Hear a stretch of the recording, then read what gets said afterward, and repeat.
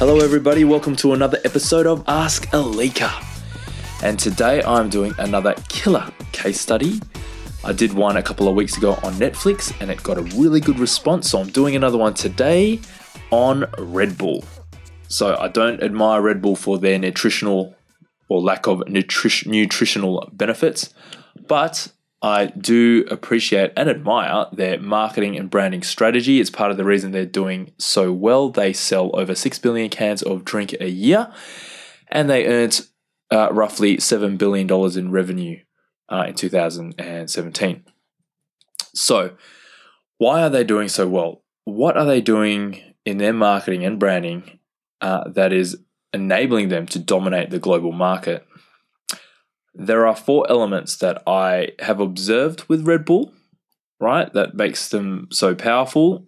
Number 1, they have really clear brand values. So they have a motto, and it's Red Bull gives you wings, right?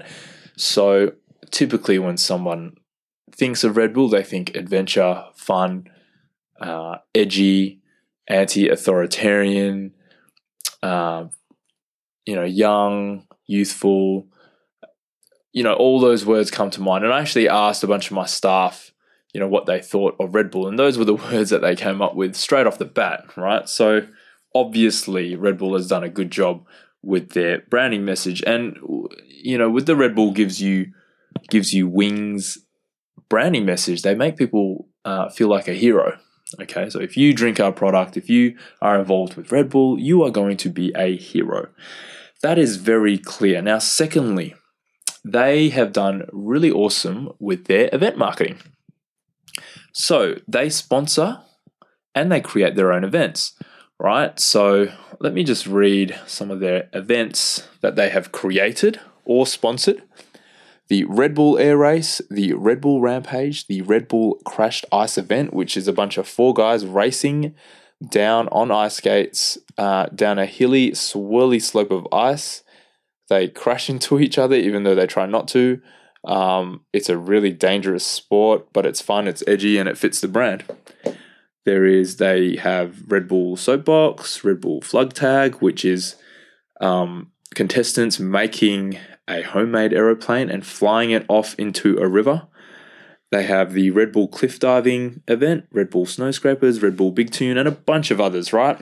And so with these events, as you can hear, they really fit the brand message, the brand values of being fun, dangerous, edgy, cool, energetic, etc., etc. Now, yes, they sponsor events, but they also sponsor and create cultural events. So they're really big in the music/artistry side of things, right? So this is some of their musical events: the Red Bull Culture Clash, the Red Bull Mystic Festival, and Coachella, which is huge, right? It's one of the biggest events in the world, biggest music events. People go to the desert in somewhere in the US, and hundreds of thousands of people come, and all the big names rock up, from Jay-Z to Beyonce to Lady Gaga, and they perform. Okay, now that's a Red Bull are the major sponsors of that event. Okay, now again, the reason why they're smart is because they sponsor sporting events and cultural events. So they get sports represents the body and culture represents the mind. So they're getting both sides of the coin here. Okay. Now, with their events, they don't just sponsor them and have their banner in the stands and then that's it. They actually make them their own, and they make them really interactive. For example, in the Flug Tag event, where people make their own aeroplanes and they fly them off into a river, the attendants to the event actually are given a thumb sign, right? And if they feel that a plane's going to fly well, they'll hold up their thumb sign and they'll give it a big thumbs up. If they feel that the plane's going to tank, then they'll turn their thumb sign upside down and give the plane a big thumbs down. So they keep it fun, they keep it exciting, they keep it fresh, and they include everyone, right? So that's part of the reason why their events do really well. Okay, so moving on to... Oh, and they also own a bunch of sport teams as well. So they own the F1 racing team. I think they own a baseball team and some others. So yeah, they're looking to not just sponsor teams, but own their own. Okay, so let's talk about their PR stunts. They're really known for making ridiculously awesome and edgy and dangerous and adventurous PR stunts. One example is, I think it was 2012, where this guy, who was a real crazy stuntman, he actually went into space, and he had an astronaut suit, and he was in a capsule in space.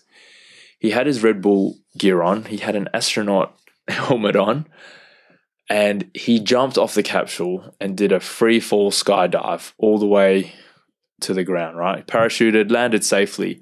He had a camera on his head so you could see him do the whole jump from start to finish, and it was insane. I remember watching it thinking, this is incredible. When he landed, he gave everyone a big thumbs up. People were emotional about it because it was insane. It hadn't been done before. I think that was the highest freefall skydive ever.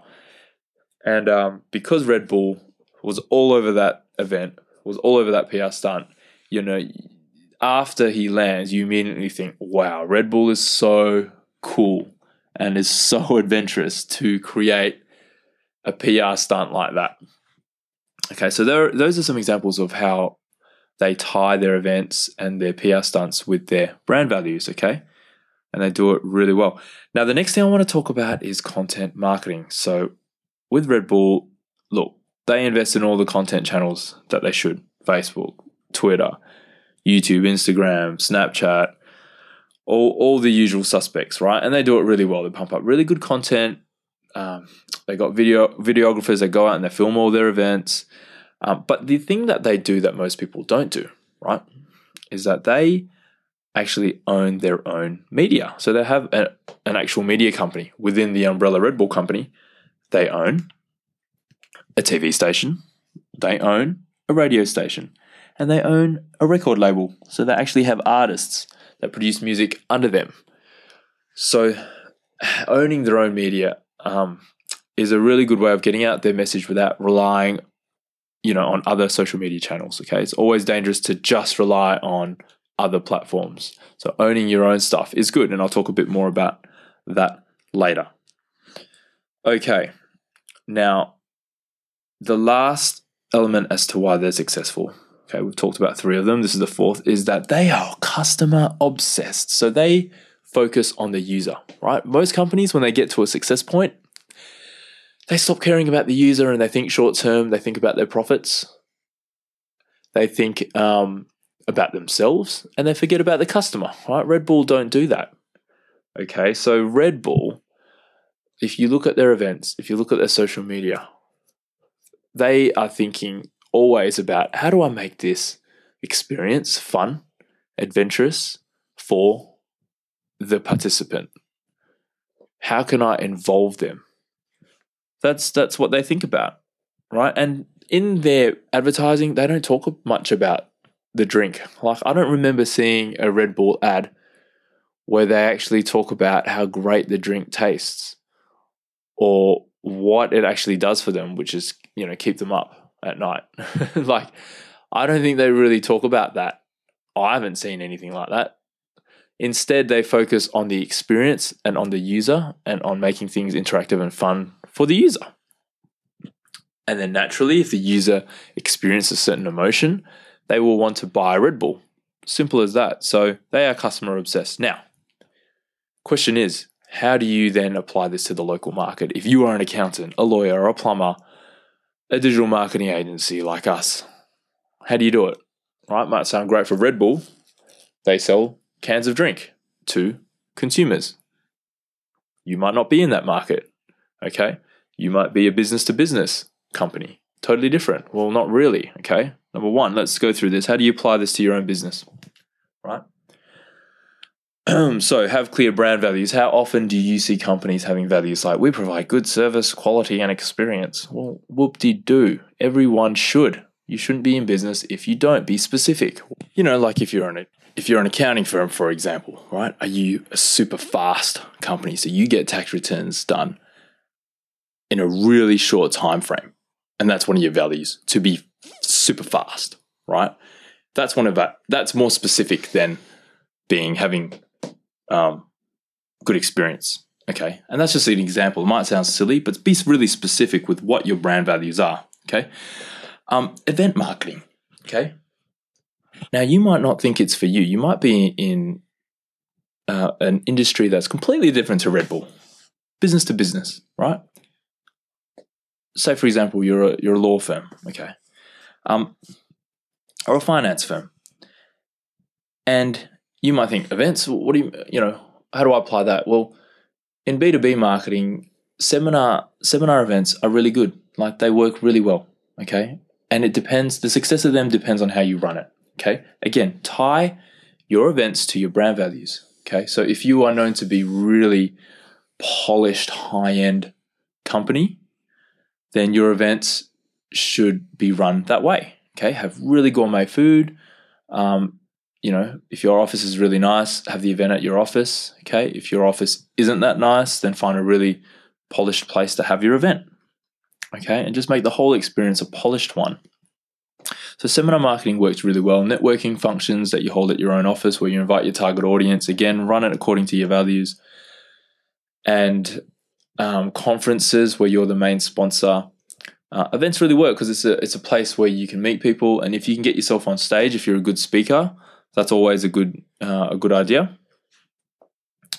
Now, onto content marketing. So I always say to people, if you had an infinite budget and infinite resources, then you would invest in every single social media platform under the sun, and you'd spend time on all of them. But we don't live in that ideal world, okay? We all have budgets, we all have limited resources. So think about your audience. Are they old? Are they young? Where are they? Where do they live? What do they do? How do they behave? And where are they? Okay, do some research. Where are they? Ask people. Do some internet research. Test this. Are they on LinkedIn? Are they on Facebook? Are they on Instagram? Right?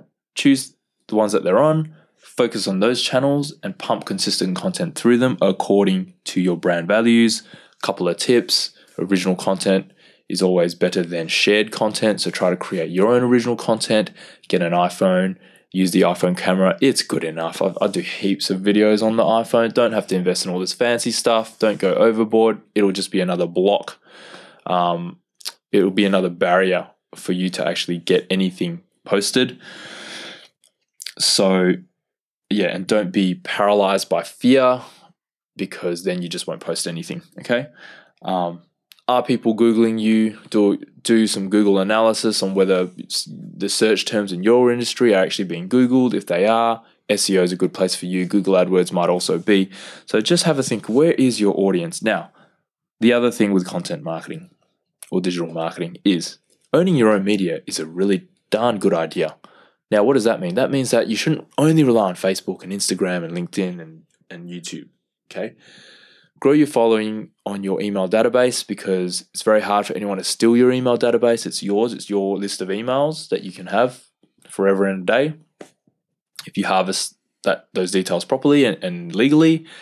Now, the other thing is I have a podcast, because that's not completely owned media, but that's my thing, right? I have it on SoundCloud, I have it on iTunes, I have it on some different platforms, but all those audio files, they're my files, okay? And, that is my version of owned media. And another way for me to get my brand message out there. And lastly, be customer obsessed. So again, don't forget about the customer. Whether you're doing digital marketing, whether you're how your reception speaks to a client, how your account managers speak to a client, always think about them first. Okay, so with our company, I always say to the guys, the receptionist, we want to be known as a very genuine, very friendly company. Okay, those are some of our values. So the receptionist has to be genuine, has to be friendly. As soon as before someone comes to our office, we actually send them an SMS message, right, with an image of where we are, our location, because it's a little bit hard to find. It's in a rear entry, which is a bit annoying. So we send out a message to the person visiting us, and we say, this is how you find us, this is where you can park, this is where the free parking is, this is where the paid parking is. So they come and they're like, oh, I got a message, and wow, it's nice of Alika to do that.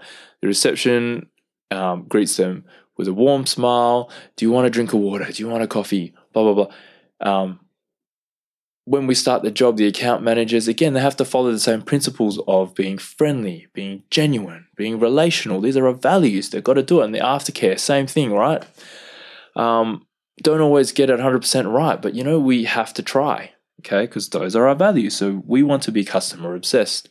And I say to people, do that. Be customer obsessed, okay?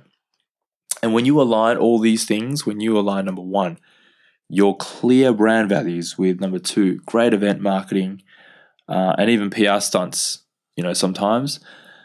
And when you align that with number 3, great content marketing, great digital marketing, and you align all those things with number 4, being customer obsessed, you are on the right track to doing really well as a business. So, I hope you learned a lot from that killer case study about Red Bull. Any questions, fling me a personal message. Hope you have a wonderful week. Until next Tuesday, peace.